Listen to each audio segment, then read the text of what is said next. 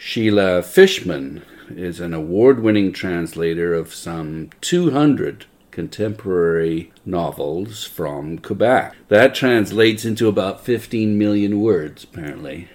And she has worked on books from such authors as Roch Carrier, Michel Tremblay, Annie Baer, Marie-Claire Blais, and Jean Chrétien. She has received the Governor-General's Literary Award for French to English translation and the Molson Prize in the Arts. She is a member of the Order of Canada and a Chevalier of the Ordre National du Québec. She lives in Montreal, Quebec, in the Plateau neighborhood. Welcome to the Bibliophile. I'm very happy to be here. Thank you.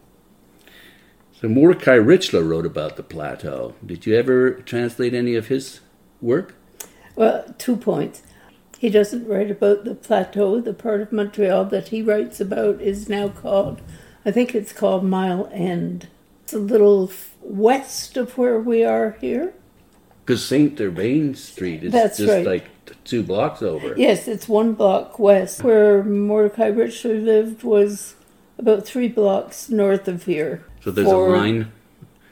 For purposes of Montreal electoral districts, I would say that he's from Mile-End. Okay. Because when he was growing up, the Plateau, or Plateau Mont-Royal as it was known at the time, was a poor neighborhood, as poor as the neighborhood where he grew up. Since then, people have taken advantage of the large apartments and the proximity to so many things, and it's just the most wonderful part of Montreal, except for the Jean Talon Market, which is my absolute favorite part of the city. Yeah, I love it too. Well, you translated Michel Tremblay's work, quite a bit of it, and he wrote about the Plateau, correct? Yes, when Michel Tremblay was living, well, he's back in the Plateau now, actually, but when he was growing up, it was kind of poor. There were large French-Canadian or large French-Canadian Catholic families with all kinds of kids, and the apartments tended to be triplexes with lots and lots of rooms, including a double living room, a salon double, they were called. Now they're being lived in by CBC people and writers and yuppies of various kinds. Just looping back to my Mordecai Richler question, you don't go from English to French then. You're French to English. Most people, I don't know, 95% maybe of translators work into their first language, their mother tongues. Yeah. There are some people I know who can go in both directions, but it's pretty rare. And there's an article that you directed me to, written by Derek Webster, a profile of you in the November 2017 issue of Walrus magazine. So I just want to quote from that, if I could. Of course. In August 1968, a chanteuse Quebecoise named Pauline Julien was dancing in a pink miniskirt atop a dining room table. F.R. Scott, a poet and eagle-nosed constitutional lawyer, 30 years her senior, held her steady. As Julien twirled the gathering of artists, writers, and their spouses, including painter Marion Scott, poet Gérald Godin, and memoirist and occasional pornographer John Glasgow, laughed and cheered, the booze was having its effect. Can you tell me about that party? Oh, God. The party that changed my life and the lives of a fair number of people, I think. Because it was held at your house, right? Yes, I lived in the house where it took place. In North Hadley, Quebec, which is about an hour from east of here, right? I was married to Doug Jones, D.G. Jones at the time, who was a poet, a great poet. And I had been in North Hadley for only a few months. I didn't really know the place or the people. But when I first arrived there, I noticed something that struck me as extremely weird. It was a center for pottery making. There was an important studio there where pottery techniques were taught, and it was one of the sort of many drawing points of North Hatley. Anyway, there was an exhibition of pots by a few potters with French names, and another exhibition by a few potters with English names. North Hatley was a village of 500 people, and it struck me as extremely bizarre that there should be this kind of division. Surely these people have things to say to each other. So these were separate exhibitions at separate times throughout the year? Well, one major one during the summer. I was aware, although I hadn't really met them yet, I was aware that there were a certain number of poets around, Anglophone and Francophone. And I thought, well, they apparently don't know each other or not all that well, because I've been making some inquiries. So why don't I organize a poetry reading with everybody, which I did. Little bit of social history. There was the SAQ, the government liquor commission, was on strike. So I don't know, there was not even any beer around, and people were thirsty. Mm-hmm. And my little sister, who was approximately 4 feet 10, came down on the train from Toronto with 2 huge suitcases that clinked, and she had basically filled them up with whatever she could lay her hands on. This was a most welcome contribution to the party, because I had everybody over for dinner before the reading, and people started consuming and enjoying it and getting drunk. That sounds about right for a bunch of poets. Yeah, it was exactly the expected behavior, and everybody was fine. Then we moved over to a place called The Pottery, which was the place where the pottery lessons were given and the exhibitions were held. And it also contained the living quarters of a wonderful woman named Mildred Baudin, whose ex-husband was one of the big-name potters in Quebec at that time.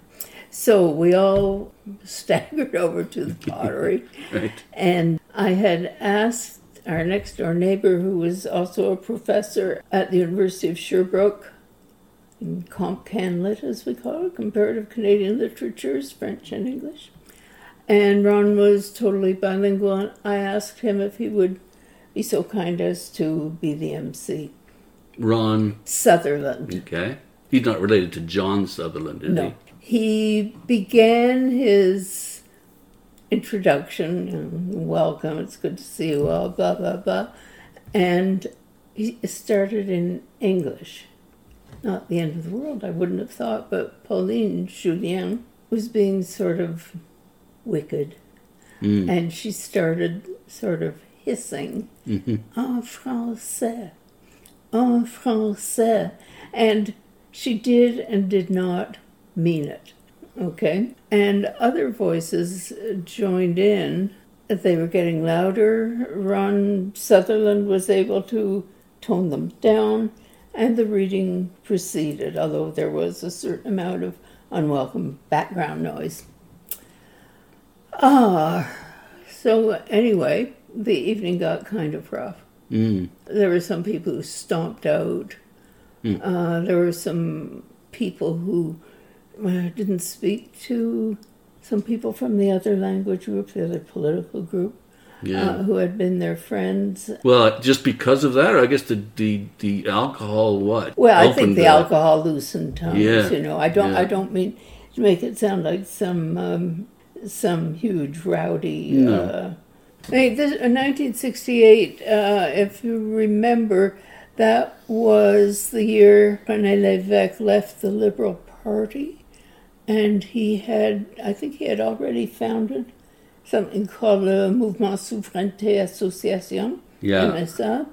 The FLQ crisis was only 2 years later, right? The FLQ crisis had started in the early 60s. That was when there were mailbox bombs. Okay, but the crisis itself was 1970, right? Yeah, the October crisis started in October of 1970 with a kidnapping, eventually another kidnapping and murder. It was a horrible time. So this party, though, it basically opened your eyes, didn't it?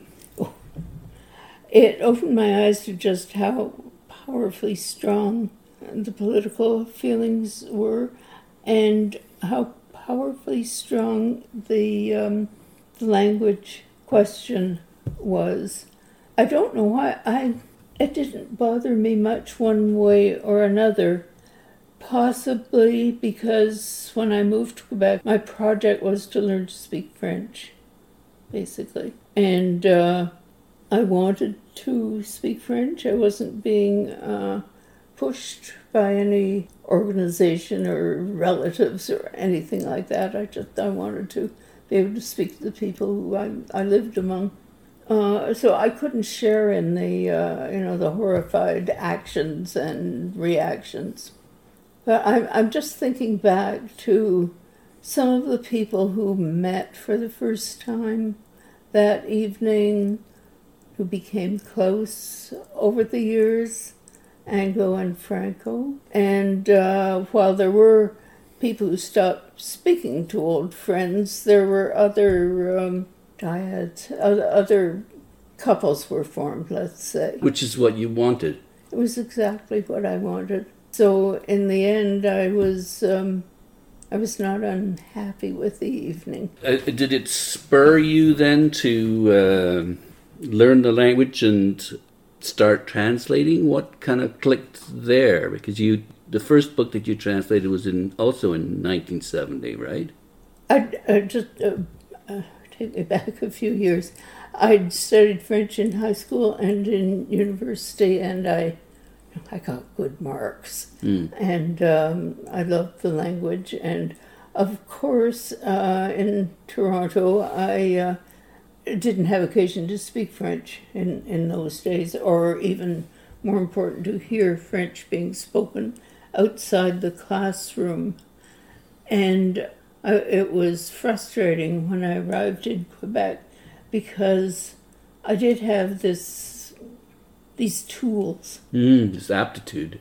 And the aptitude, yeah. And I guess it was Doug Jones who suggested to me that if I really wanted to immerse myself in the French language, I should try translating something. And I remember asking him, what could I translate? Because I knew nothing. And I remember that he suggested a famous short story by Anne Hébert called Le Torrent, which I read or tried to read, and it was way, way, way beyond my knowledge, my ability. So I didn't follow through on that one, but then I met Roch Carrier, and he had just published his first novel, La Guerrière, and his wife, who spoke English, Roch didn't really at the time, but Diane told me that it was written in simple French and I wouldn't have trouble with it. Her idea of simple French was not the same as mine, but I decided to sit down and try to translate it, which I did. I was happy with the result. Were you still in North Hatley at that time? Yeah, I was still in North Hatley then. Okay. So I sent it around to 3 or 4 people. I really couldn't tell you who they were. I mean, 3 or 4 publishers, and nobody was interested. And then I was really cut off from the Toronto literary scene by then. Bill French, did you know him?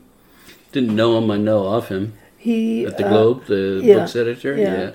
He's the person who gave me my first break. Won't forget him. One then. of those. No, he was a wonderful man. Mm-hmm. Told me about a new press called the House of Anansi, and I sent it to them. And long story short, they accepted it and published it, and it became a bestseller. And it was talked about an awful lot because of an accident of timing. It came out just around the time of the October crisis. And at its core, there is a very grave misunderstanding between Anglophones and Francophones. And a number of columnists, reporters, I don't remember who they all were, talked about this book as providing some of the answers to what does Quebec want. And in a sense, I guess it did. What were those answers? Oh boy, that's a very good question that I'm not sure I have an answer.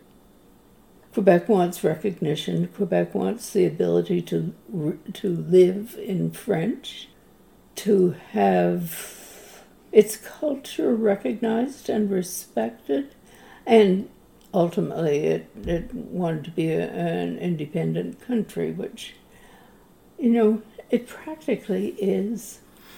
We've got everything. You got the best of both worlds, really. Yes.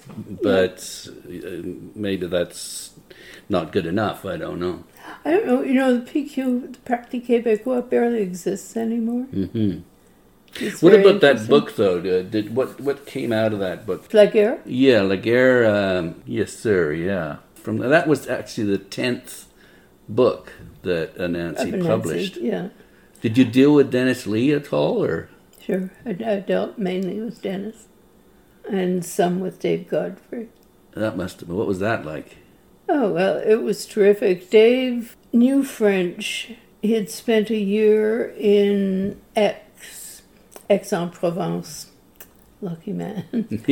But he wasn't as involved in this particular book of Anansi's as Dennis was. And it was Dennis who made or suggested editorial changes. He's renowned for having written copious notes around the text. I don't know if that happened with you or not. No, it didn't, because you can't really do that with the translation because, in a sense, the book already exists. And you can't make major changes. You can't veer too far, no. Right. And he didn't know the original, so...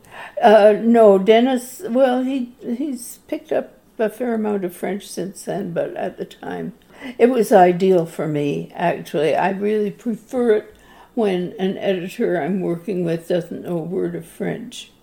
Yes. Because then they can't say, well, you've said reddish blue here, and I think should be bluish red, and, sort of imposing their taste on me, which doesn't make me very happy. Anyway, that it is, alas, a fact of translation life nowadays, as more and more people become fluent in French, which is a good thing.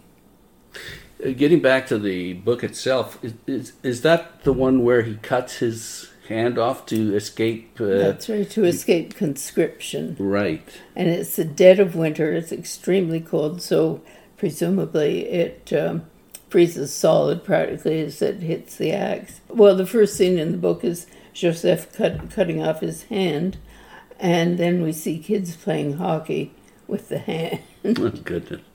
Yes. Funny and cheerful and tasteful and all that. Yeah. But yeah, that's how it begins. Well, it taught me, it was grotesque and exaggerated and so forth, but in the final, or maybe the penultimate scene, when the body of the local boy who was killed in the war is brought back to the village, he's brought back by, 4 or 6 other soldiers. English soldiers, right? Yeah, they're Anglo and they don't speak a word of French. And the village is appalled and horrified, and the soldiers are befuddled. That, on a larger scale, and, as a sort of comedy, was, I guess, the situation for a lot of people, a lot of Francophone people, who worked in the bush, or who worked in factories, and were doing rather menial jobs, and answering to an Anglo boss with whom they couldn't speak. That sort of example has been cited again and again and again. In many cases, it's exactly accurate.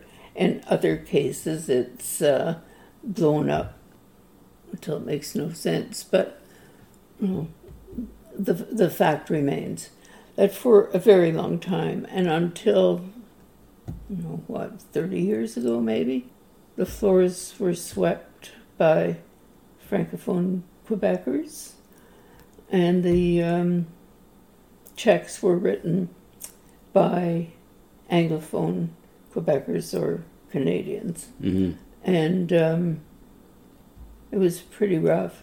There was also, around the same time and in parallel, the Catholic Church was very powerful in the province of Quebec. The church made the rules, and people had to follow them.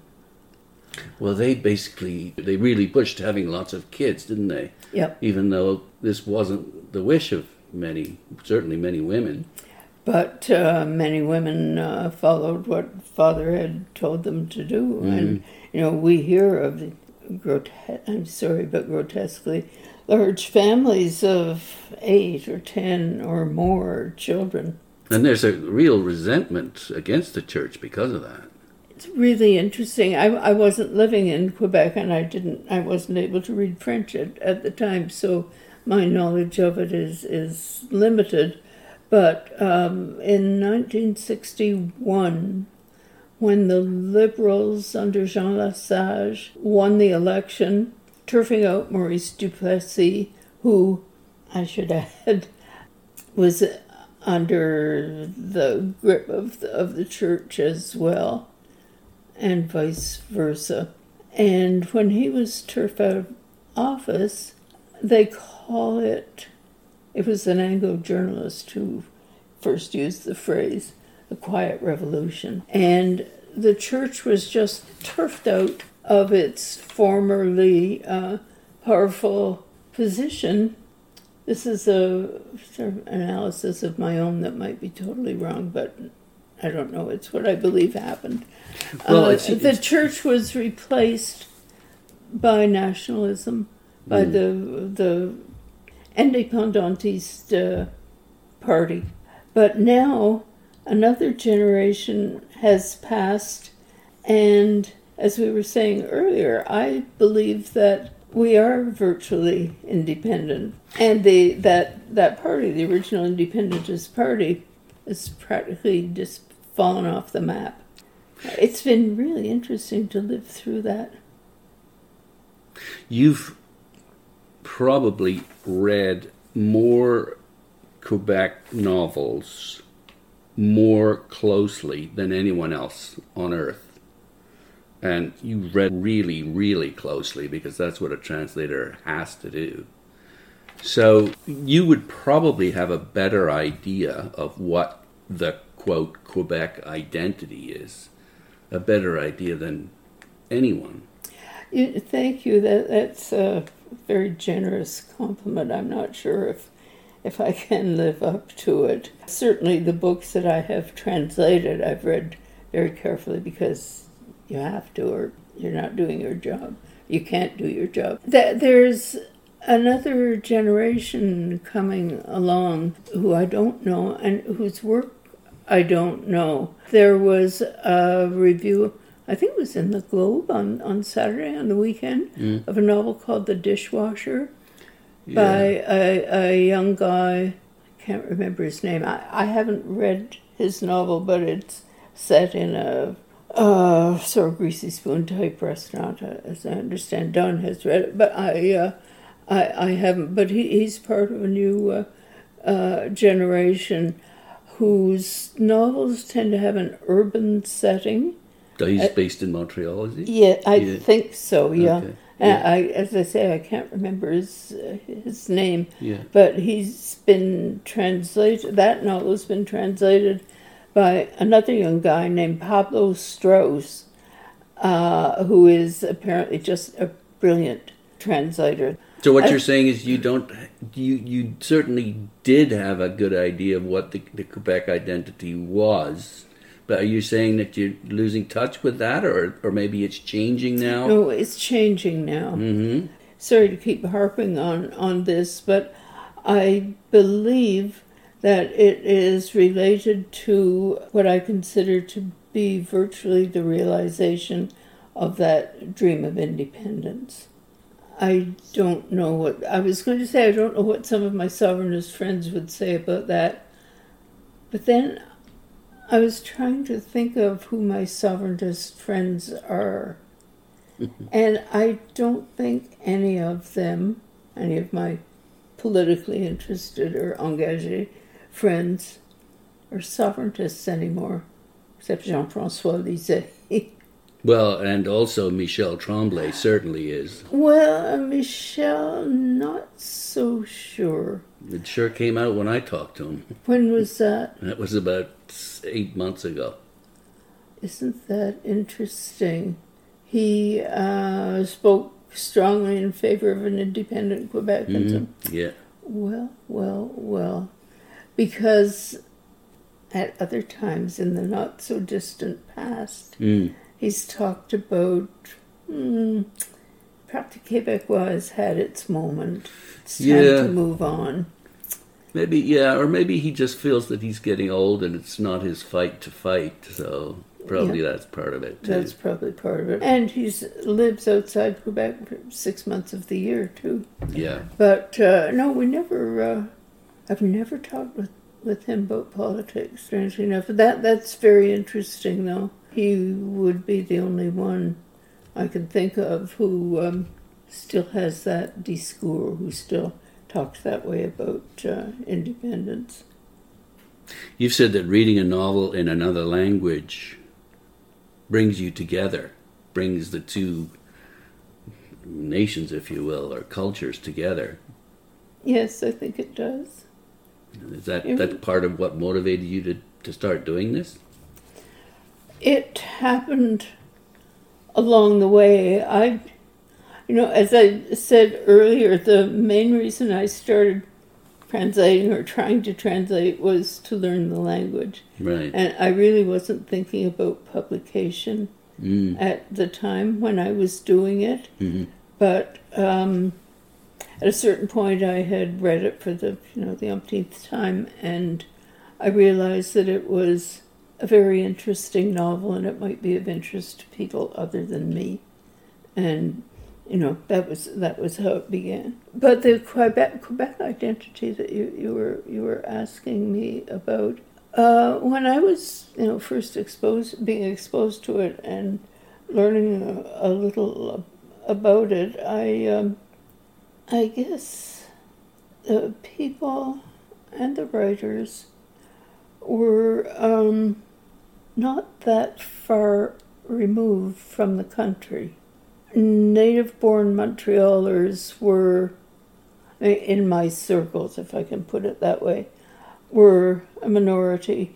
Their references, in many cases actually, there were references that I could share because I grew up not on a farm, but in a very small village in Ontario. Mm. And I didn't have all the things that my Francophone friends from the countryside didn't have either. And so it was kind of shared past that facilitated getting to know each other. Jacques Poulin, who's not as well known as I wish he were, but he's a marvelous writer. And it's funny, he grew up in a village not far from where Rob Carrier comes from. And his father, like mine, had a general store in this little village, and we've compared notes, and we had the same chores to do in our father's store, this kind of thing. Right. And knowing that about him created a kind of bond, because we spoke the same language and put the same cans of baby food on the shelves on Sunday afternoon, that kind of thing. But I still haven't answered your question about the Quebec identity, have I? No. No. Well, I think you've talked about the desire for respect and the freedom to live in your own language. And your own culture. And your own culture.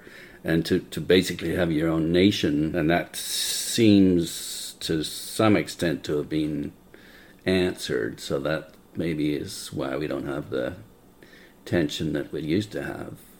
I have to say I have occasionally been appalled at the ignorance of some very well educated Francophone Quebecers, or I should say Québécois, about the rest of the country, and still about Canada, the rest of Canada. There was one who I won't name who told me that she had recently met someone from Newfoundland, and they had been talking about history and politics and blah blah. And she said to me afterwards, "Do you know, they have a lot of the same problems that we do. They have a lot of the same wishes and hopes that we do. They didn't really want to become part of Canada." And she was, this PhD, was just startled. That's simply an anecdote. It's not, I'm telling it not because I think it's representative of anyone or any group, but I was surprised.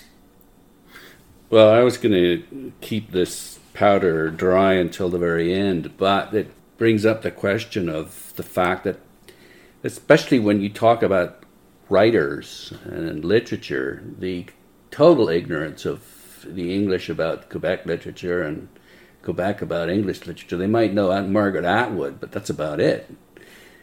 And so my question is, does that disappoint you after you've spent your life trying to change this? I think it is changing. I think it has changed and it continues to change. Yes, Atwood. Yes, Tremblay, Carrier. But more and more they're being spread around. I mean, this review that I was talking about, although I can't remember which paper I read it in. Yeah. Was it the Globe? I think it was. I saw a reference to it as well. And it was a half-page review. Yeah. And when does this happen? Well, especially for a translation. And a translation, yeah. But I have to say, we translators have done a good job of waking up journalists and publishers to the facts of life in translation. Well, the fact that you want your name on the front cover for a start. Yeah, that was a hard fight that we won, and then Anansi, who published very good books, decided that having our names on the cover meant that people would see that it was a translation and they wouldn't buy it or read it because they don't like translations. But if they left our names off the cover, then they would read the book and they might look at the title page and see a translator's name. But I mean, it's dishonest and it's insulting. Yeah, very insulting. So it goes. There's only one other Canadian publishing house that I can think of that does that. As a matter of course. That doesn't put a translator. That doesn't refuses to put the translator's name. To this day. Okay. It's a relatively new. It's small-ish publishing house out of Quebec City, and they publish pretty well only translations, good ones. Many, if not most of them, by the guy who owns the press, and that worries me a little. But the standards are high, and what they publish is good. But all these Francophone writers presumably write in English. The fellow who owns it and runs it and does a lot of the translations is he's a Brit. His name is Peter McCambridge. I don't know if you've. He's out of Quebec City? Yeah. But he publishes in English, in Quebec City. But he doesn't put his name on the front of it then? No. He just... keeps that No, quiet. I assume they're on the title page. I think it has to be. But not certainly on on the the cover. reverse, on the copyright page. Yeah. Anyway, Okay. he might be an interesting person to talk to Mm-hmm. if you're looking for Yeah. more. Well, actually, about what Quebec. I'm most interested in, and we can turn to that now, is your skill and talent and practice of translation. And you discuss it in an essay in a book called Luminous Ink. The essay is called Why. Luminous Ink is published by Cormorant Press. You say that translation requires obsessiveness and humility. Maybe you could expand on that a bit. Obsessiveness, certainly. You have to be so interested in and curious about every word in the text that you're translating. And this can mean that you have to spend a week, 2 weeks, coming up with an equivalent translation of a word or a phrase in the other language. It can mean the same kind of obsessive traveling around the place where the book novel is set. And I'm not talking about Sri Lanka or somewhere far away. I'm talking about 2 neighborhoods over. Yeah, I remember the day I walked over to Michel Tremblay's neighborhood, Fabre Street, and the places that he describes in his novels are still there. No, that's And great. I was thrilled. Oh, it's that kind of obsessiveness, I think. There's also the kind of obsessiveness that can have you rewriting a sentence or a paragraph over and over and over until you have to let it go. And you should be feeling fairly satisfied with it by then. I'm just going to tell you something that's totally unrelated, and if you don't mind, can I? I've just started reading the biography of Leonard Cohen by Sylvie Simmons. Mm-hmm. Have you've read it? No, I haven't. I've picked it up and I've thought hard about reading it, but I haven't yet. Actually, I wanted to read it in advance of that great exhibition they had here. Yeah. Which I Yes. really liked. The biography is terrific. I recommend it highly. But one of his friends, Morton Rosengarten, is interviewed at some length, and there are many quotations from him. And early on in the book, he's talking about how Leonard approached his writing this is when he was starting to do music. He says that whatever he's learning to play on his guitar and sing, whether it's the Red River Valley or who knows what, he will play it and sing it again and again and again for days and days and weeks. It could drive you crazy. And then he goes on to say, and it's the same with his own work. He can spend 4 months on a lyric because he has to redo it 20,000 times. I think that kind of obsessiveness is very healthy, as long as you're not driving your best friend crazy. But I think that is necessary for the kind of work that we do. What about the humility? Oh, God, I don't know if I have it or not. You can't launch into a translation with the idea in mind that, oh, this is a piece of cake. Of course I can do it. It'll take me X weeks. I think the humility I'm talking about has to do with the fact that you're going to run into problems, difficulties, dilemmas that you can't solve. You're going to have to call on other people, linguists, the author, somebody else. Can't do that it you all can't on your necessarily do it on your own. own. I must say, though, that when it's finished and it's a book and out there in the world. If someone writes about it in the King's Week Standard or the Globe and Mail or wherever, it's really nice if the reviewer says something about the translation, especially something complimentary, I must say. Well, listen to this. This is, you've heard it before, but it's such a good line.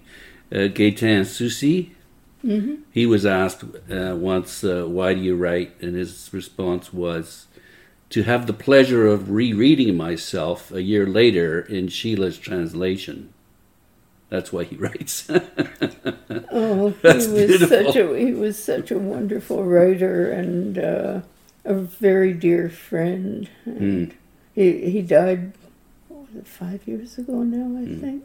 Speaking of death and Leonard Cohen, I'll just quote this from your essay, Why? Always it is a matter not only of meaning, but equally important of rhythm, of the musicality of a sentence. It sounds right. And you talk about petite musique in my translation. I aim to keep that little music. So you read your I know I do that when I write material. It's like I always read it out loud. Yes. Do you always do that? Yes. And you talk about that music, but is it just sort of, and I know what it means to me, but to you, is it just, it's difficult to explain. It just sounds it has right. to sound right, Yeah. exactly. It's Okay. excuse me, it's impossible for me anyway to explain what it is, but that's exactly it. It has to sound right. Later on, you talk about swear words in French and the fact that the best translation would be no translation at all. Did I say that? Yeah. No kidding. I wonder what I was talking about. Well, I think it's just very difficult to translate Esti de Calice de Tabernac. Yeah, the Bethels of the Altar, as a colleague of mine once called them. Yeah, it's like you don't want to translate that. It's such an important part of the language, isn't it? It's an important part of the language, an important part of the culture. Carrier uses it, that kind of cursing, a lot in his early novels.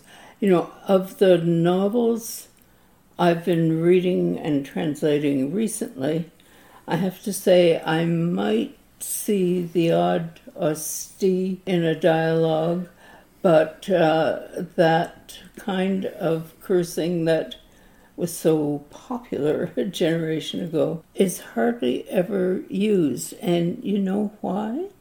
Because using those holy words in another way was an attack on the church.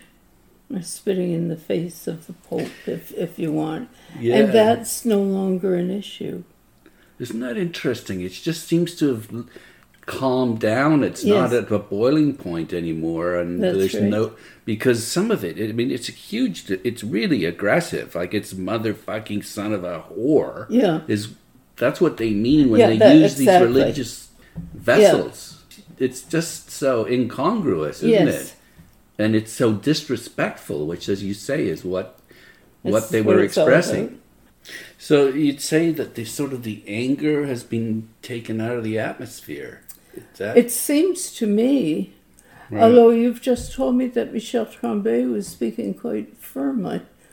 Yeah, I'm going to have to listen. I can send you that interview. Actually, I'd very much like to hear that. Yeah, because as I say, it just really struck me that he was still angry. That's what I sensed. Yeah. Now, I might have misread it, so I'll need to go back and listen to it again. Well, he has different personalities. That's right. We all do. Yeah. We all do. Yeah.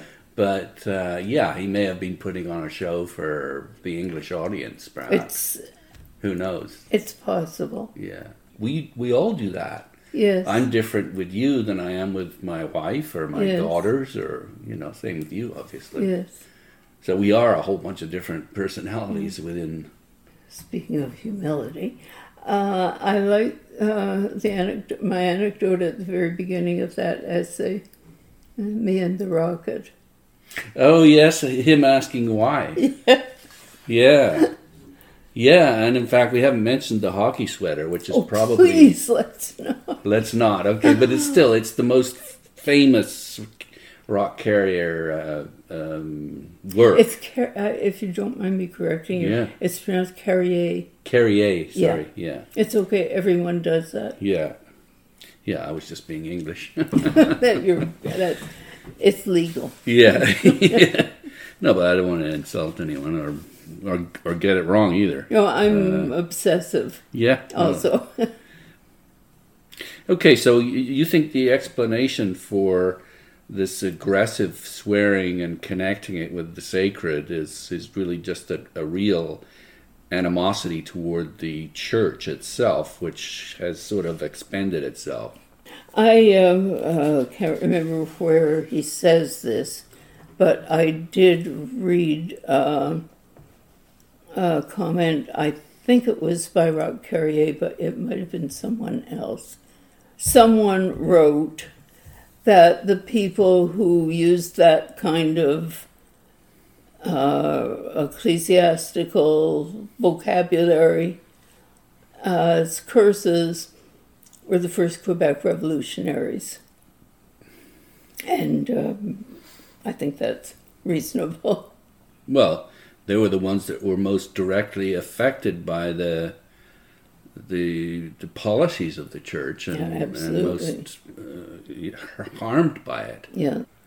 Jean Chrétien comes from a family of, I think, 14 something children. Like that. He's one of the youngest, yeah. Translating him was really fun. Oh, was it? Don and I did it together. Okay. And we worked together well, but Chrétien himself was just a sweetheart. He only had Don's phone number, so he tended to call him 2 or 3 times a week. Say, well, have you read such and such an anecdote? Did you like it? Was it funny? Did your wife like it? So he was wanting to please them. Yes. Yeah. Yes. Speaking of your husband, Don Winkler, he used to work at the NFB. That's right. But in more recent years, he too is an award-winning translator. Oh, he's a brilliant translator. He's won 3 GGs. 2 of his translations have been shortlisted for the Giller. Okay, so my question is, what differentiates your translations from his translations? It's a very good question. I would hope that the end result would be the same. I think we both have the same concern for, let's say, accuracy and call it music. Our tastes in reading are quite similar. We don't read all the same books, but many. His taste in material to translate is quite different from mine. First of all, he translates poetry, which I don't. Yeah. I think you have to be a world. poet. Yeah. Which I'm not. But the actual work itself, I'm trying to get if there's something that differentiates the.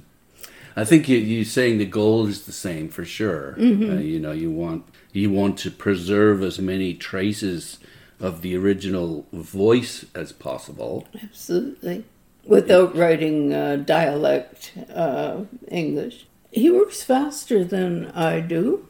Interestingly, I do an awful lot more research than he does.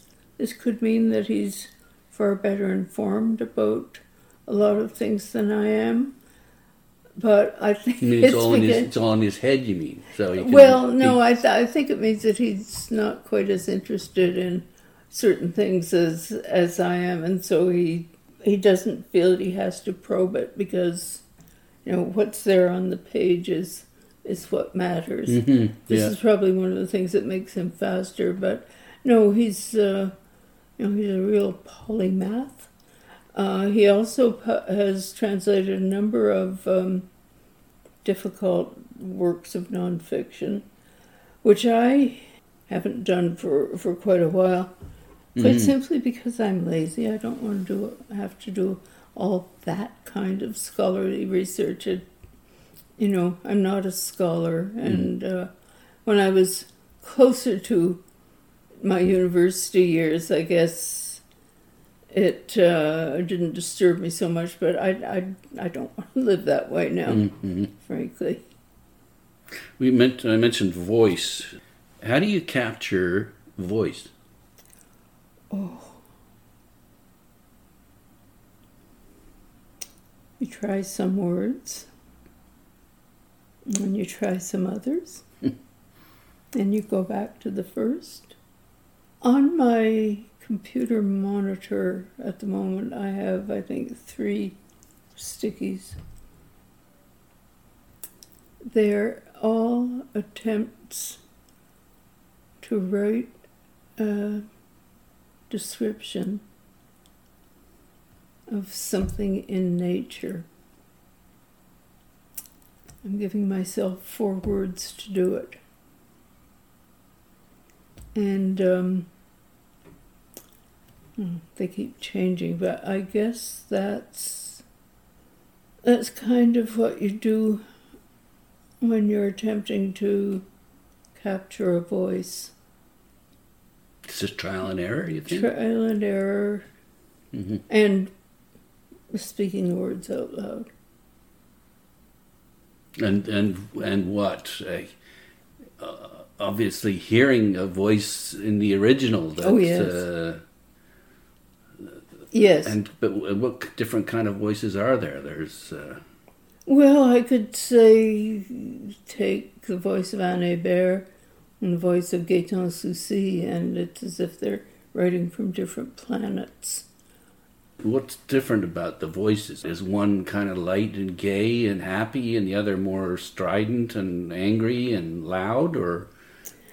Anne Hébert's novels, I'm not talking about her poetry now, which I think is quite different, but I don't talk about poetry.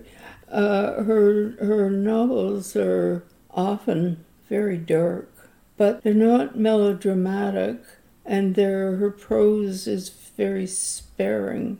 And that's one of the reasons I like translating her work so much, because, in a perfect world, if I were ever a writer, I would want to write with as few words as possible, which is why I have those stickies on my monitor. Gaëtan Soucy, on the other hand, writes about, creates a lot of violence, a lot of horrifying violence.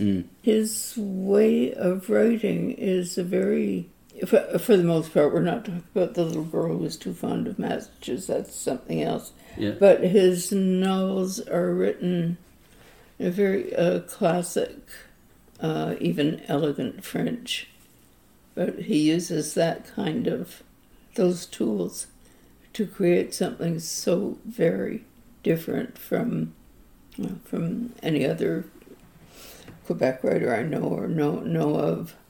The little girl who was too fond of matches is really, really interesting. It was a sensation in French because it begins for the first about half of the novel. It's a first-person narration, and for the first half of the novel, the narrator's voice is male. It's very easy to suggest that in French because it's a gendered language, and so the pronouns and the agreement of the adjectives and so forth tell you are reading away, and this voice is telling you, this about my body and that about my body, and you start thinking, I think this is a girl talking, and eventually she comes clean and she is a girl. But the brilliant way in which he develops that in French is breathtaking. In English, it was a hell of a job because, of course, it's not gendered. And I had to avoid, as much as I could, I had to keep the secret until a certain point in the novel. Oh, my. Sorry, No, that's interesting. I've been thinking about him a lot recently because it's around this time of year that he died. Okay. Speaking of great work, and this might put you on the spot here a bit, but who's the best? Who's the most interesting? Who's the most entertaining Quebecois writer that you've ever translated, so that I can go out and read him or her? That's not as difficult as you probably expect. I think that Michel Tremblay is one of the world's great writers. And I will go further and say that he could be Canada's second Nobel Prize. His work is that rich and deep and broad and unique. There are, of all the other writers I've translated, there are many who are really, really fine writers. I think they all are, or I couldn't translate them if I didn't feel that they were really fine. Worthy of all the effort you put into it. Well, yeah. I have to live inside the head of whoever I'm translating, and I want it to be preferably comfortable, but at the very least it has to be interesting. Yeah. I have to learn things. That's exactly the definition of what I want when I'm reading something. Well, my friend Phil Stratford used to say that translation was the deepest form of reading. I quote him all the time. I don't know if I did. You in did. That essay. You quoted him to end it off, and you said that translating a book is by far the most detailed and profound and intimate way of reading it. And then you say, I translate for that reason and for the pleasure of going deeply into a text, a sentence, a paragraph, a chapter, a book, searching for what lies behind the words. I don't know what that means. I'm not sure I do either. It's a phrase that came to me one day. I mean, literally, I can tell you where I was standing when it hit me in the brain. You know, if I wanted to be helpful, I guess I would say that, well, it's something like that kind of delving that I've been talking about all the time. It's a beautiful quote, beautiful phrase. Thank you. I've used it a lot. Just finally, although I'm not sure I want to leave it on this note, but you were very empathetic and sympathetic to the separatist cause, but you at one point came to the realization that they weren't really focused on the little person that needed to be taken into account, and that's why you didn't vote to separate. I think this is a reference to the last referendum, the referendum in 1995. I think I did vote PQ a couple of times. I don't really remember. I'm a lifelong NDP, and I usually vote NDP. I just wanted to touch on this concept of pure lane, which is not really around anymore. There's much more of a kind of a North American outlook, a worldliness. We still use the word pure laine, ironically, but among friends as a joke. Yeah, but what explains this Bill C-21? Oh God, I have no idea. What in the Quebec identity? Because apparently it's quite widely supported. What is it that allows them to trample on human and religious rights? It is very popular among the misguided individuals who voted for François Legault. A lot of his supporters come from rural ridings. They've probably never seen a hijab or a kippah in their lives, but they're afraid of them. Is this reflected in Quebec literature that you translate at all? Not that I've encountered, no. I mean, basically, Bill 21, I believe, was formulated and put out there and passed and is now law to hold on to those rural voters. It's his majority. So it's not part of the Quebec identity then? I don't believe so. It's not typical. I don't know. I don't watch television, although we've got that big thing there. We don't turn it on. Mm. And I think a lot of people see TV news reports about this attack or that disaster and... Or immigrants coming in. Oh, God, yes. Immigrants who are not respecting our language and our religion, even though we've left the church, and who have their own sets of belief that we don't understand, and they're scary. I think That's I it? think this comes from fear, not from hatred. Okay. I'm again, not it doesn't. an expert. Yeah, okay. I'm- And it doesn't really show itself in your work at all.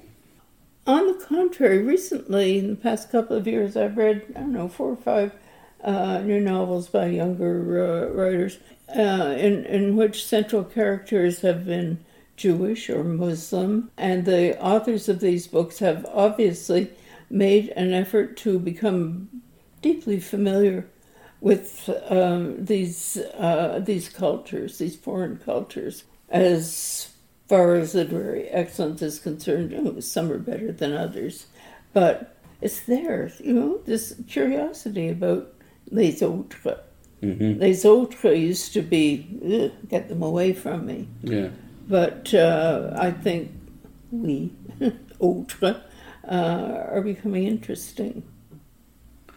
Well, it's kind of conflicting message here because les autres seems to be behind or fear of them is behind this bill. I know. Yeah. But they're geographically as well as ideologically so far from here.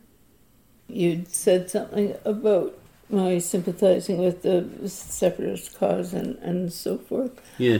During the campaign before the last referendum, I did all the French to English translation. For the separatists. For the we people, Right. as I called them. Mm-hmm. I have friends who told me, they didn't quite say that I was a traitor, but they were very unhappy to know that what I was doing was making some writing available to people who couldn't read it in the original. Mm-hmm. I mean, You're educating people. well, you weren't sharing knowledge. proselytizing. You were.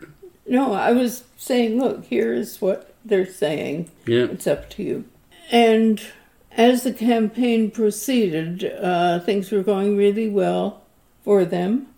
And it seemed a foregone conclusion that the we was going to win. And I remember thinking to myself, oh, well, hell. It's going to happen. It might happen in 6 months. It might happen in 2 weeks. But let's just get on with it. Do it and get on with it. And so I was going to vote we.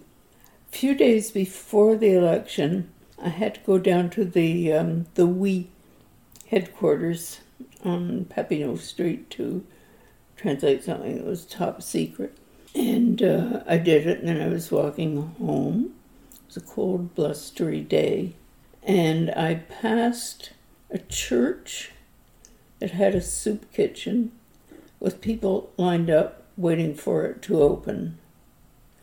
And what they were serving at this soup kitchen to these people, mostly old, and God knows what they'd had to eat that day, they were serving them a cup of cocoa, and that was it. By the time I got home, I was in pretty bad shape. And a couple of days later was the vote. And I've been thinking about this so much, going over mentally all this stuff that I'd translated. some that I'd even helped write. And there was nothing in any of that that made any kind of reference to those people. So I said to myself, no, I can't do it. So I voted no, and it was such a close call. Yeah, your one vote could have really did help, didn't it? Well, made a difference. Yeah, for once, single votes did. Yeah. But now there's not going to be another referendum. François Legault has promised that there won't be. But I think that sort of energy that went into the sovereigntist movement, I think it's pretty well fizzled. There is a newish political party. It's quite left. It's sovereigntist. Any of the people I know who were really strong independentists tend to be talking about voting for this party.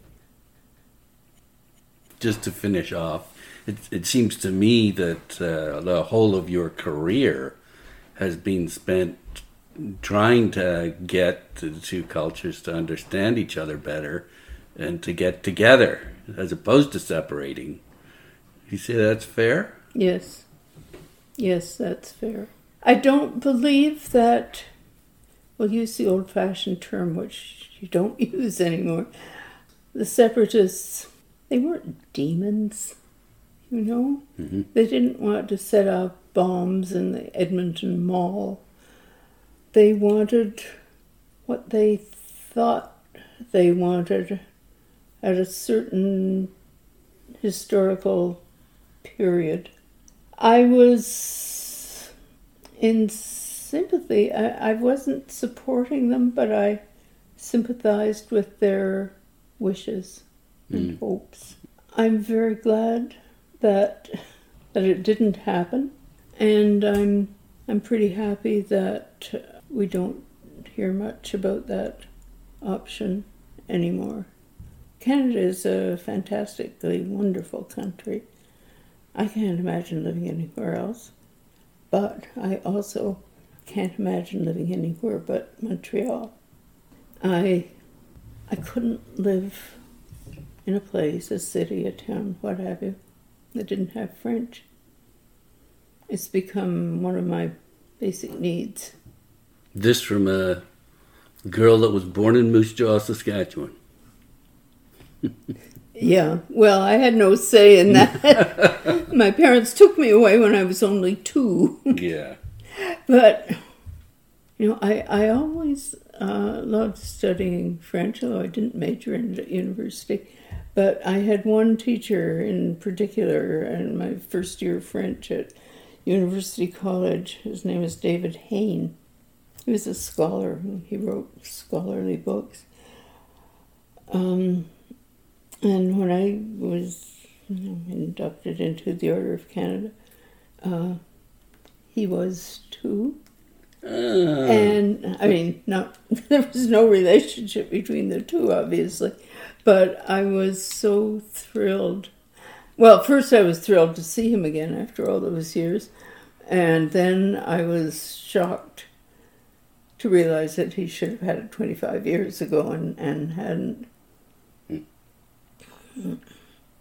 That, I mean, he was one of the teachers who started me on this path. It's ending up in the Plateau Mont-Royal.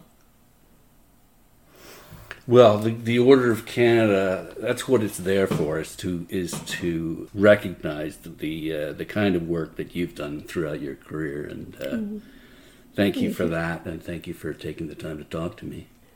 Thank you for taking the time to ask me some very good questions. I've enjoyed meeting you and sitting around this table, and I hope I didn't make too many gaffes. Not at all. I hope I might have said a few things that are amusing, because I like to entertain. Definitely. Thanks very much again. Thank you.